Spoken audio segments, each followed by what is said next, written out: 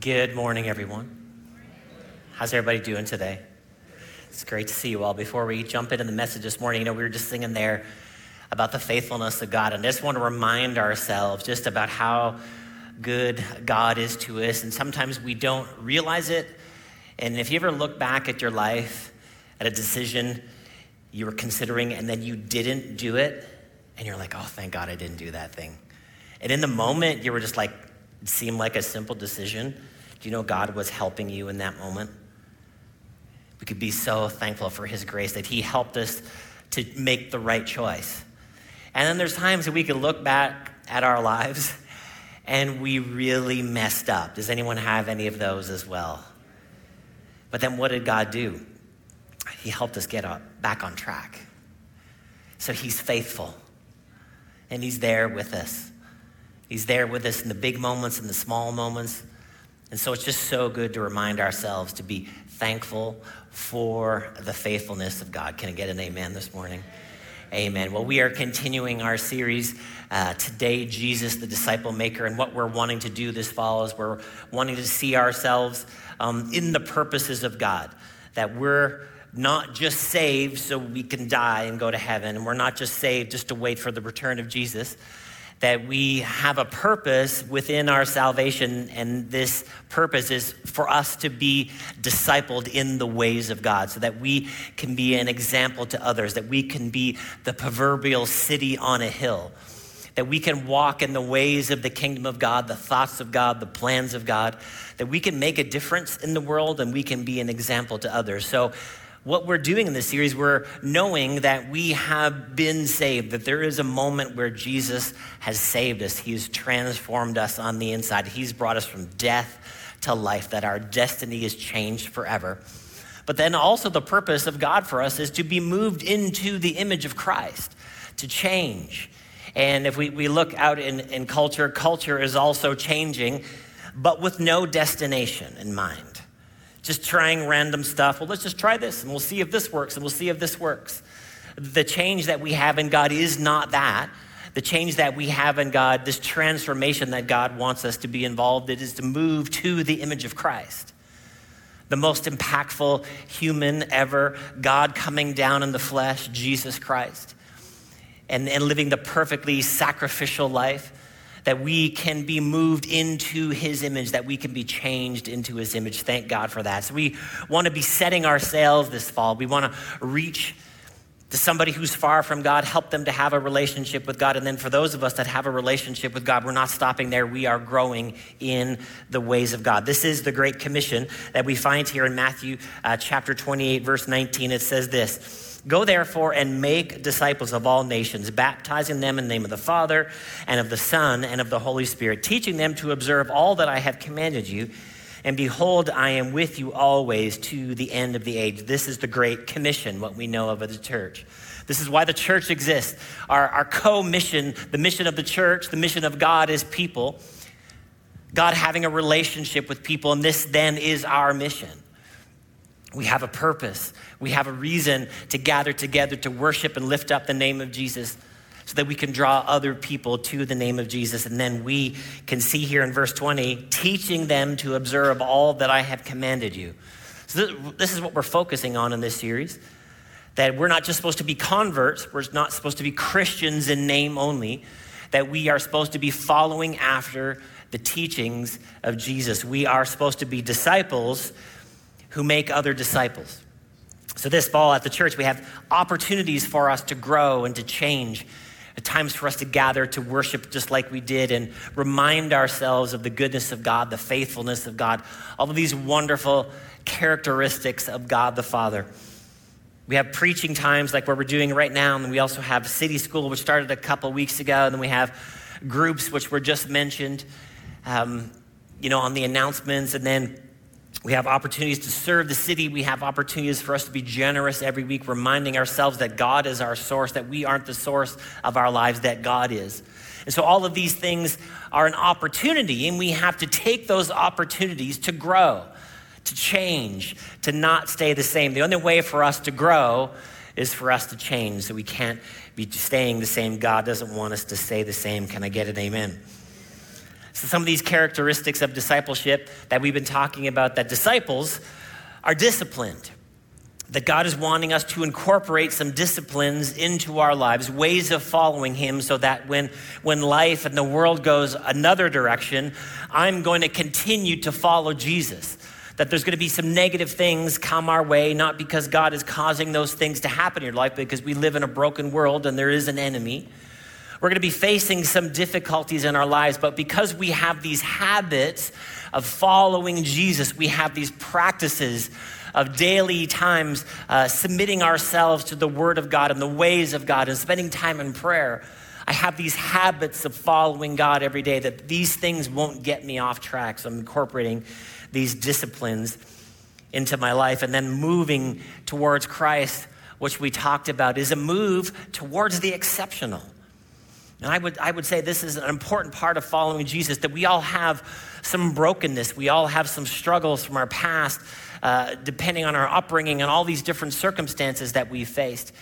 And these things can cause us to just be like, okay, I guess this is all life is going to be, and just be satisfied with middle of the road, be satisfied with mediocre. But Jesus was not mediocre in any way, shape, form, or fashion.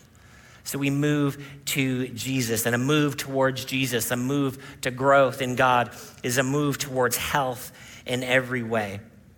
So we're looking at the word of God, and we're not just trying to gain more information, that we're wanting God to transform us this fall intentionally, on purpose.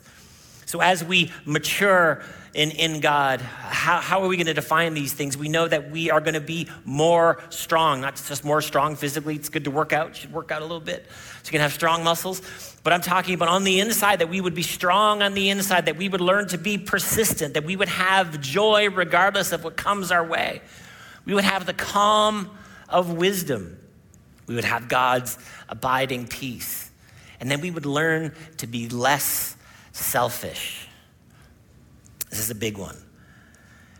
As I've told you many times, I've grown up in church, and there were so many people who claimed maturity in so many different ways. And really, maturity in God just moves us to unselfishness.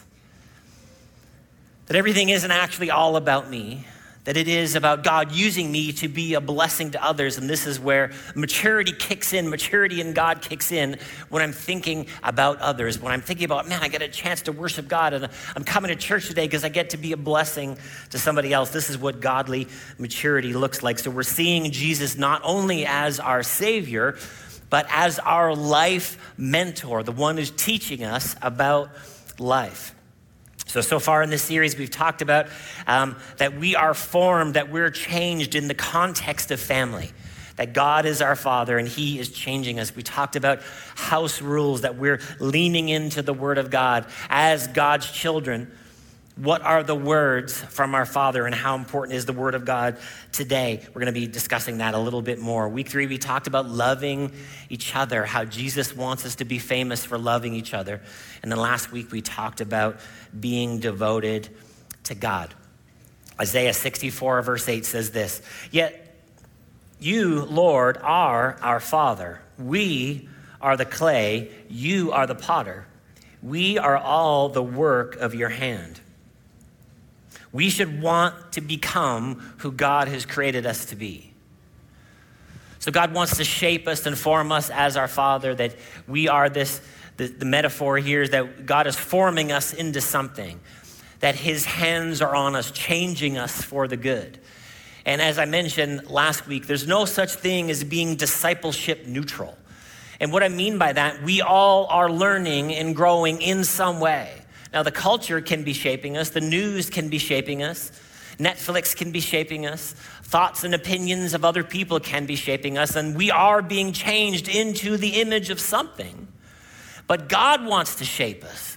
The Father God, who loves us more than anyone, wants us to be shaped into the image of Christ.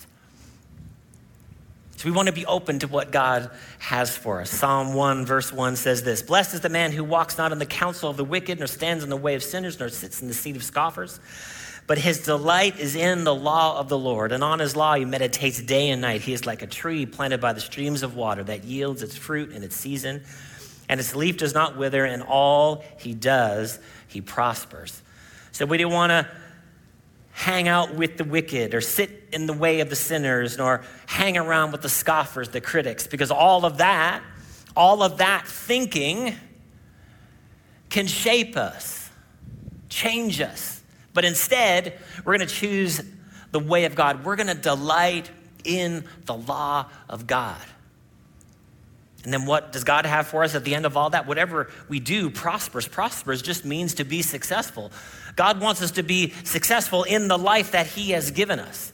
And how are we going to get there? We're not going to hang out with the sinners, and we're not going to think their thoughts. We're not going to think the thoughts of the scoffers. We want to think the ways of God. And a big question as we talk about this today, just being teachable, the title of this message is Teach Me. And can I be humble enough to hear what God is saying to me? Can I be meek enough to hear the words of God? None of these words are bad words. It's not bad to be humble or meek. It's not, neither of these things are weak.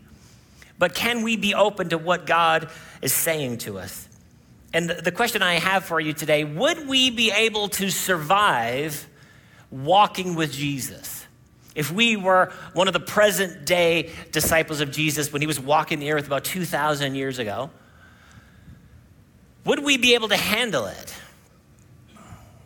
Because, when we think about Jesus, and it's not that it's bad that we think that Jesus was compassionate, because Jesus was very compassionate, and he would pray for the individual, he would pray for the outcast, he would pray for somebody who was sick and alone.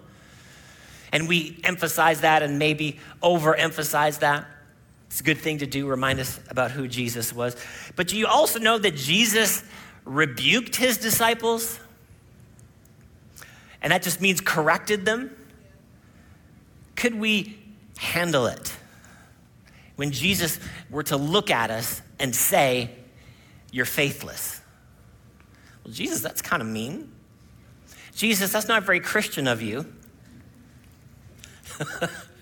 To tell me that I'm faithless. Could we handle the rebuke of the Lord? The ways that Jesus trained his disciples, and we're going to look at a few of these today. Could we survive? Could we make it through, or would we leave as some of Jesus' disciples did? And wouldn't that be a regret? Amen. For some of the contemporary disciples of Jesus, that Jesus had that 12, and then he had a greater group of disciples that are following him, and then a bunch of them, which we'll read about today, just kind of left him. And then maybe after the resurrection, they were like, I think I made a mistake. Maybe I didn't get what he was saying. Maybe I didn't understand what he was saying to me. Can I be open and teachable? We know Jesus was compassionate, but Jesus also turned over the tables of the money changers, and he had a whip. A whip. Jesus, that's not very Christian of you. That he was correcting people. And when we look at who Jesus was correcting, a lot of times he was correcting the religious people, the people who had claims on the knowledge of God, and then very compassionate towards others who didn't have knowledge of God. But very direct with his disciples, very direct with the Pharisees. Called them out, called them faithless. There was one time that Jesus went to pray for a little girl, and there was other people in the room, and before he prayed for the little girl, he put everybody else out of the room. He said, "Get out. Got to pray for this little girl." Jesus, that's not very Christian of you to tell people to get out of the room. Couldn't his disciples look at that and be like, "Jesus, this is not very nice. What you doing?" Could we handle walking with Jesus in the ways he taught his disciples? And as we look at these stories today, and as we think about Jesus, there's something really important to think about. That Jesus applied the appropriate action to the context. This is what we have to believe about as we read through the stories in the gospel. Jesus did the appropriate thing, even though we might not understand it as we read it with our 2022 trained eyes. Jesus did the right thing. Jesus had the appropriate actions and words for the context that he was operating in. Now, Jesus did turn over the tables of the money changers, but he didn't do that in every context, right? But it's important to know why these things happen, and it's important to know why Jesus did rebuke some people. Because do you think at any moment in our lives, Jesus might want to rebuke us? Are you here this morning? That he might just want to correct us. Growing up with my dad as a pastor, I would know my dad in the pulpit, and I would know my dad as a dad. And my dad would preach a message, and my dad was such a good preacher. And he would, just so good every Sunday. And people would come up to me after service sometimes and be like, "Isn't it wonderful to have him as your father?" And I'd be like, "Yes, but not for the reasons that you think." He wasn't quoting to me healing scriptures every day when he was getting me out of bed and forcing me to go out and get jobs and training me as his son. My dad was applying the appropriate actions and words to me as his son as the context dictated. Some people just think, "Oh, my dad is just quoting verses all of the time." No, he's sending me out to do the garbage, okay, friends? And he's rebuking me. I went out and we would do something together and I said the wrong thing. And afterwards, I would get rebuked. But the people that loved his preaching on Sunday morning, they weren't interested in that. This is what it means to have a close relationship with Jesus. That we would get close enough to him that he would offer us this wonderful healing hand of compassion, but then he would also say to us, "Hey, quit that. That attitude that you have, you need to change that." Isn't that also love? Isn't that love? Parents? The way for you to love your children, one of the ways for you to love your children is to correct them. To let them know that type of behavior is not acceptable. Are you here this morning? Applying the appropriate action and words in any given context. So point number one today, as we look at some of the words of Jesus, is the call of repentance. We don't generally like repentance. And in fact, we have a caricature of evangelists that we don't like, and this becomes a negative word that, evangelists are angry and they're on the street corner and they're just yelling at people to repent. And then repent becomes a bad word, but that repent is actually a really good word. If you are going over a cliff, somebody should tell you stop and turn around.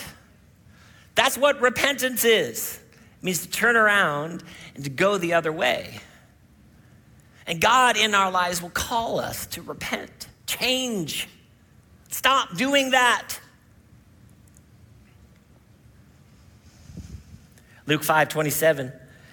After this, he went out and saw a tax collector named Levi sitting at the tax booth, and he said to him, "Follow me." And the tax collectors were the worst people in the Jewish culture in this moment, working for the Romans who were occupying Jewish territory, and they were collecting taxes from their own people and giving it to the enemy. And leaving everything, he rose and followed him. And Levi made him a great feast in his house, and there was a large company of tax collectors. This is not a good group of people. And others reclining at the table with them. And the Pharisees and the scribes grumbled at his disciples, saying, "Why do you eat and drink with the tax collectors and sinners?" And Jesus answered them, "Those who are well have no need of a physician, but those who are sick. I have not come to call the righteous, but sinners to repentance." Matthew 4:17, from that time, Jesus began to preach, saying, "Repent, for the kingdom of heaven is at hand," or the kingdom of heaven has come near. But when we go back to that story where at Levi's house, Jesus answered, and he said, I've not come to call the righteous, but sinners to repentance. Now, the Pharisees weren't actually righteous. They were the presumed righteous. They thought they were righteous. They were righteous in their own eyes.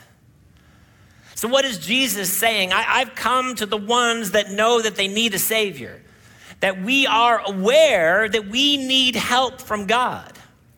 And those people, he's calling us to repent. And again, repent's not a bad word. God is wanting us to turn away from destruction.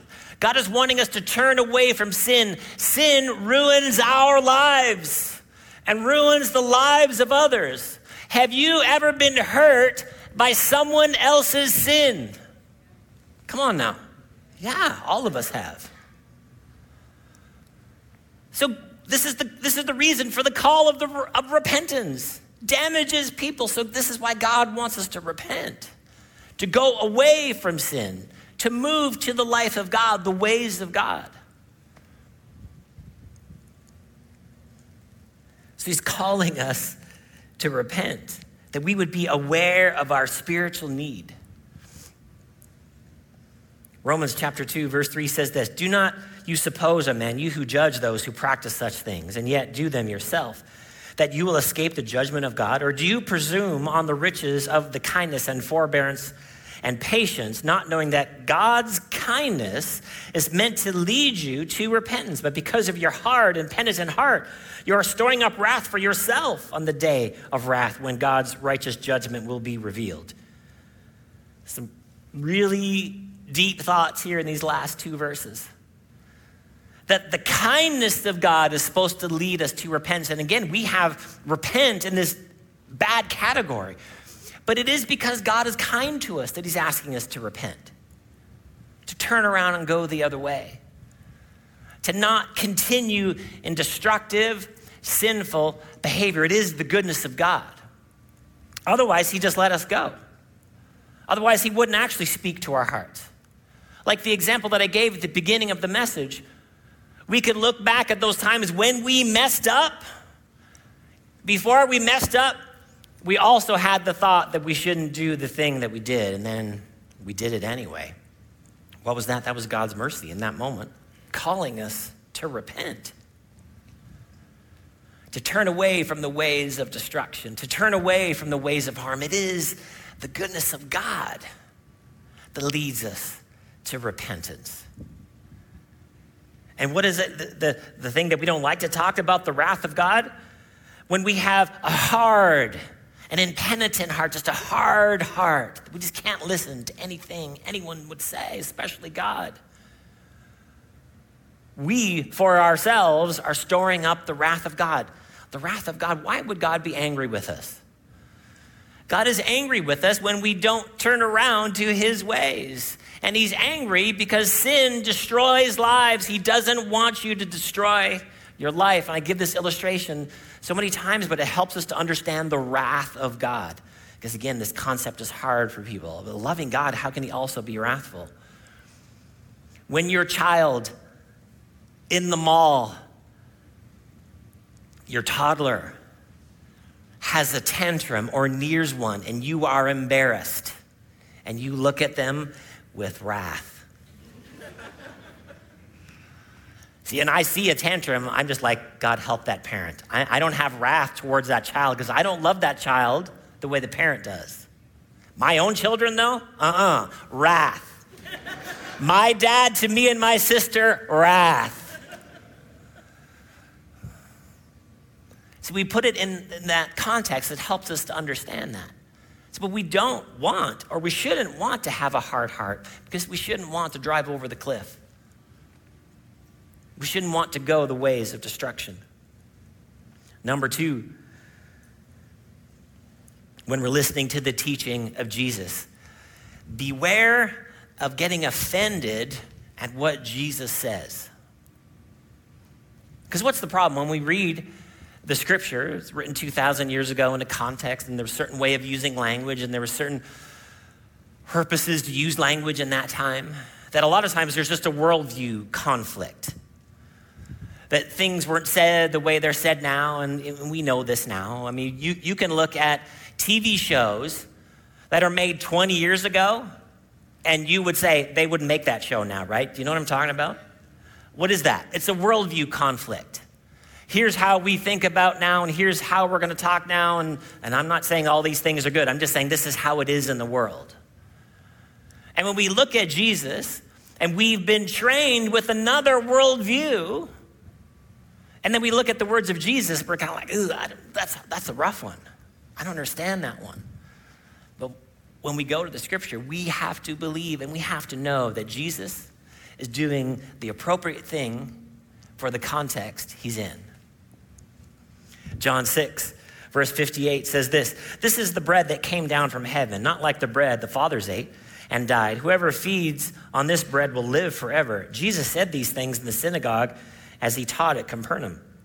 When many of the disciples heard it, they said, "This is a hard saying. Who can listen to it?" They thought Jesus was talking about cannibalism. He was better than manna that was being provided to the children of Israel. They're like, we don't get it. This is what hard saying means. Have you ever been reading through the scripture and you're like, ooh, this is a hard one? What we have to believe in those moments is not that Jesus was wrong. It's better for us to think we don't actually get it.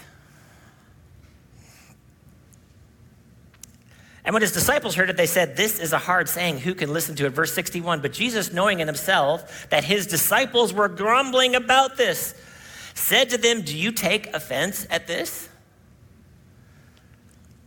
Then what if you were to see the Son of Man ascending to where he was before? It is the Spirit who gives life. The flesh is no help at all.'" So he's explaining it to them. "The words that I have spoken to you, they are spirit and life. There are some of you who do not believe, for Jesus knew from the beginning who those were who did not believe and whom would betray him." Verse 65, he said to him, "This is why I told you that no one can come to me unless it is granted to him by the Father." Verse 66, and after this, many of his disciples turned back and no longer walked with him. And this is happening today. People are confused by biblical interpretation.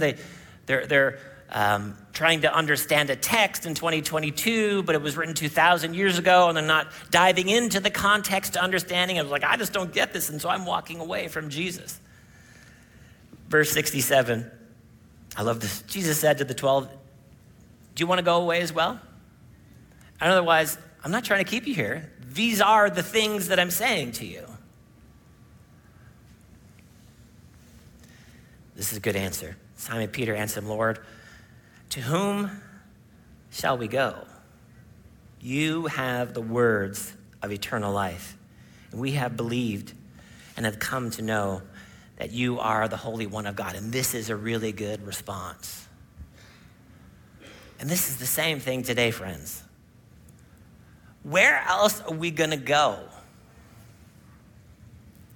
Are we just going to look to secular humanism that's failed and is failing? All the other ideologies of man?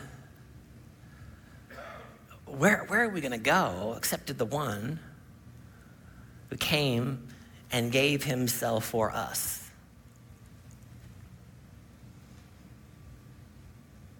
That we would receive, that we would have a soft heart to what he's saying.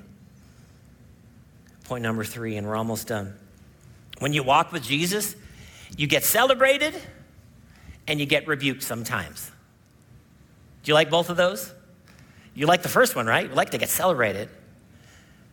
But do we enjoy the rebuke just as much? Matthew 16, verse 13. "Now when the disciples came in the district of Caesarea Philippi, he asked his disciples, 'Who do you say that the Son of Man is?' And they said, 'Some say John the Baptist, some say Elijah, others say Jeremiah the prophets.' But he said to them, 'But who do you say that I am?'" I love this. He just keeps asking them questions. Why does Jesus ask us questions? Because he wants us to think. Some of his teaching is explicit and it's out there and it's obvious, but other parts of it, he's asking them questions. "But who do you say that I am?" Simon Peter replied, "You are the Christ, the Son of the living God." Peter's doing good here. And Jesus answered him, "Blessed are you, Simon Bar-Jonah. Flesh and blood has not revealed this to you, but my Father who is in heaven. How many think at this moment, Peter turned around to the other disciples and be like, boom. I got the revelation, guys. You didn't. I'm amazing. Jesus is celebrating me in front of you all. Let's continue reading. Verse 21, from that time, Jesus began to show his disciples that he must go to Jerusalem and suffer many things from the elders and the chief priests and the scribes and be killed, and on the third day be raised. And Peter took him aside and began to rebuke him. It's not a good thing to do. But do we do this with our 2022 worldview trained minds? Do we rebuke the ways of God in our heart? Peter's like, he doesn't like what Jesus is saying. But we always have to know that the repentance that Jesus is calling us to do is he's trying to keep us safe. He's trying to keep us from sin. He's trying to keep us from destruction. Far be it from you, Lord. This shall never happen to you, Peter said. But he turned and said to Peter, get behind me, Satan. You are a hindrance to me. For you are not setting your mind on the things of God, but on the things of man.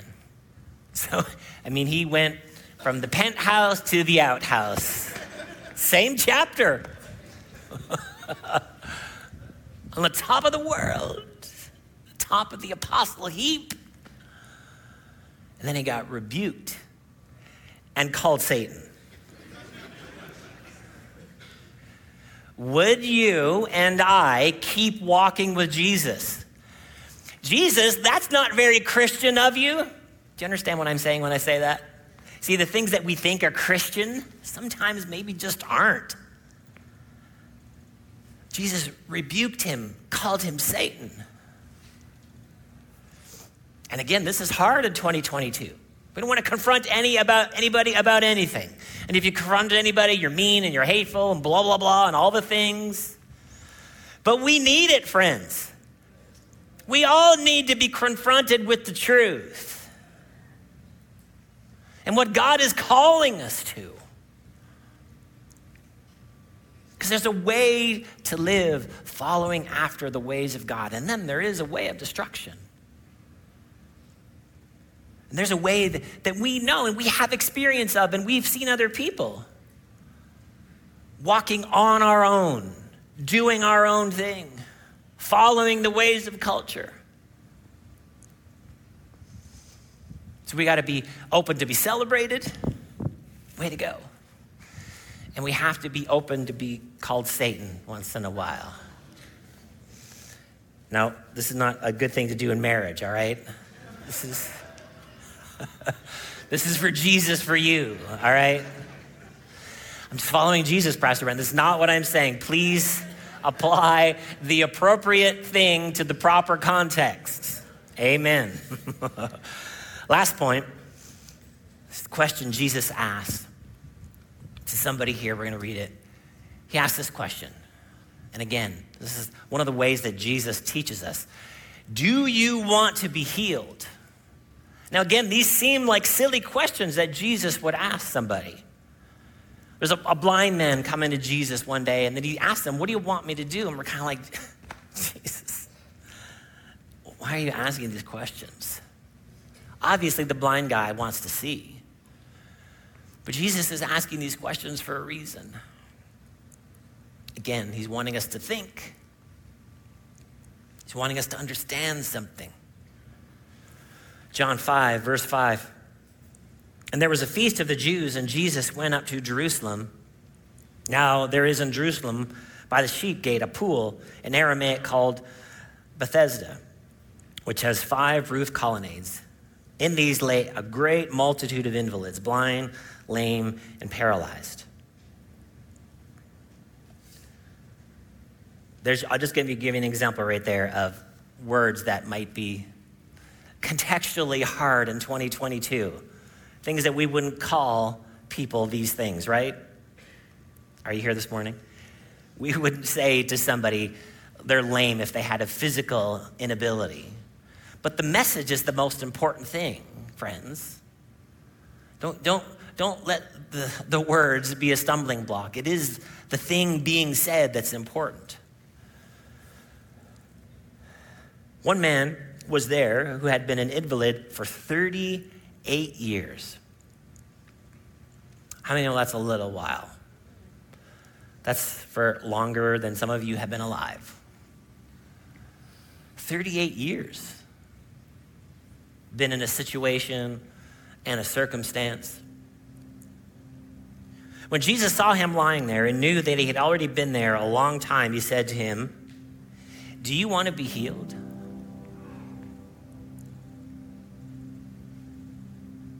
This is a really important discipleship question from our Lord.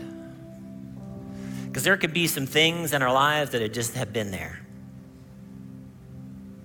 for a long time. It could be hurt. It could be something physical we're facing. It could be a broken heart. Something that happened to us. Something we did. And it just can become who we are. Here's this guy. What is he doing? He's just hanging out with the sick people. And he's just been there 38 years. But he says to this person, "Do you want to be healed?" And again, we could be like, this is obvious, Jesus. Of course he does. But the reason God is asking us these questions, here this man is in a different circumstance. Other times people came up to Jesus and just touched him and they were whole, and Jesus gave credit to their faith that they were able to reach out. But here Jesus is wanting a response from this man. He's wanting this man to want to change his life. So he's asking him the question. And how many of you think this is an important question? Because we can choose an identity based on all this other stuff that's happened to us. But do we want to identify with the things that God wants for us?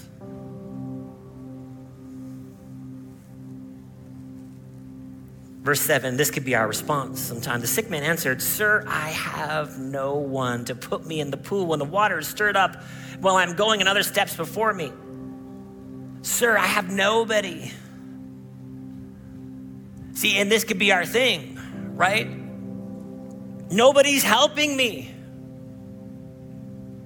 And I just need a person to do something for me. And thank God people can do things for us. It can help us and can bless us. But here in a situation when we have transformed our identity into this long time thing, we have to change our vision and not think about what other people can do and know that God is the one that can help us. That God is the one that can turn it around for us. And we have to be willing to repent and change and be rebuked and not let that thing define me anymore. Verse 8, he said to him, "Get up, take your bed and walk." And at once the man was healed and he took his bed. Now that day was the Sabbath. Do you want the thing that God has for you?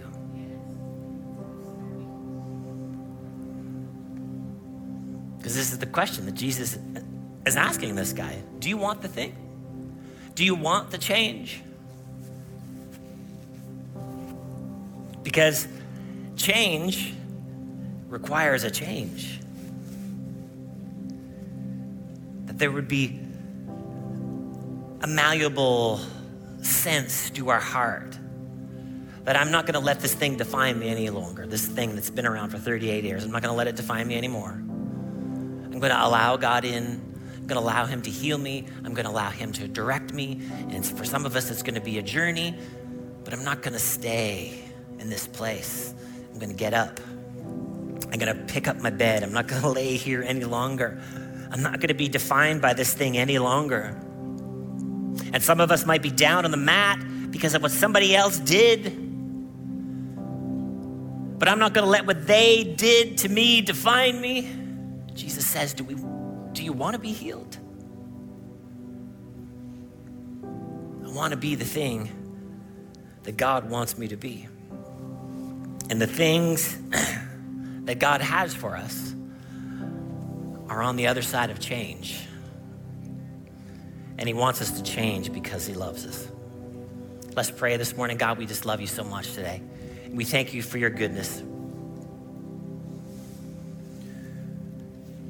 God, we want to be like the disciples who were able to walk with you with whatever you said to us and all the ways that you're trying to change us and help us and train us to follow after your ways. God, we are open to correction.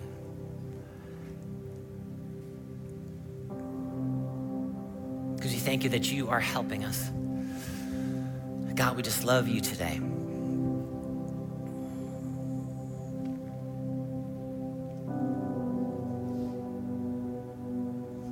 Hey, if you are, with every head bowed and every eye closed, if you're here this morning, you kind of feel like that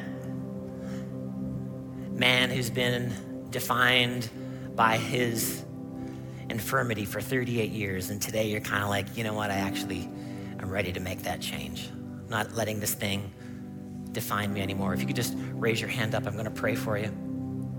If that's you today, you're not going to let that thing that happened to you define you anymore. You're not going to let that label define you anymore. God, you see everybody today who's answering your call.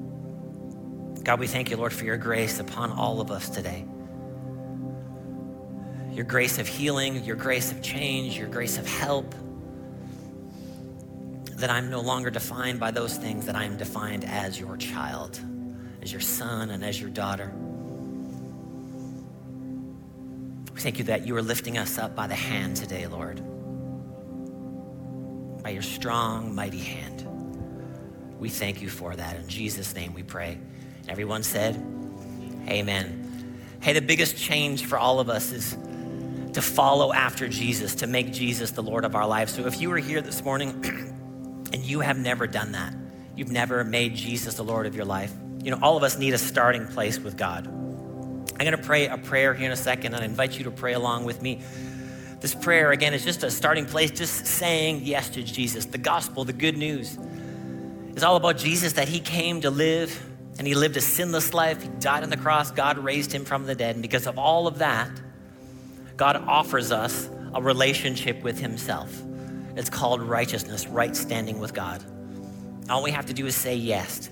God is offering us a gift today of a relationship with him. And so if that's you today, I invite you to pray along with me. And maybe you're here today and kind of feel like you used to be in a relationship with God. Maybe something happened, something difficult, some sort of struggle, and you kind of feel like you're not as close to God as you used to be. God is not mad at you this morning. God invites you close to himself again. You pray this with me. So church, we're all going to pray this out loud together today. So let's bow our heads and close our eyes. But God, we thank you for Jesus. We thank you that he lived a sinless life. He died on the cross. And you raised him from the dead so I could know you. So today I say yes to that relationship. I say yes to your righteousness. God, I call you my Father. Jesus, I call you my Lord.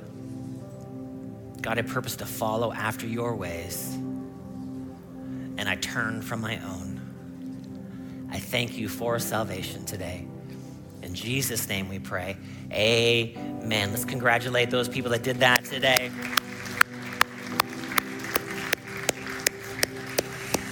Hey, if that is you this morning, there's a Connect card in the seat pocket in front of you. And if you would just fill that out and click off tick off the appropriate box. There's somebody at our info desk in the lobby that actually have some materials that they would love to put into your hand that will help you on your journey of faith. This is just a one-time moment. This is just a starting place with God. As we've been talking about, Jesus is calling us to be disciples. So the materials that we have for you will help you to follow after the ways of Jesus. But we invite you to be part of our church family. We're here every Sunday at 9 and 11, moving closer to Jesus.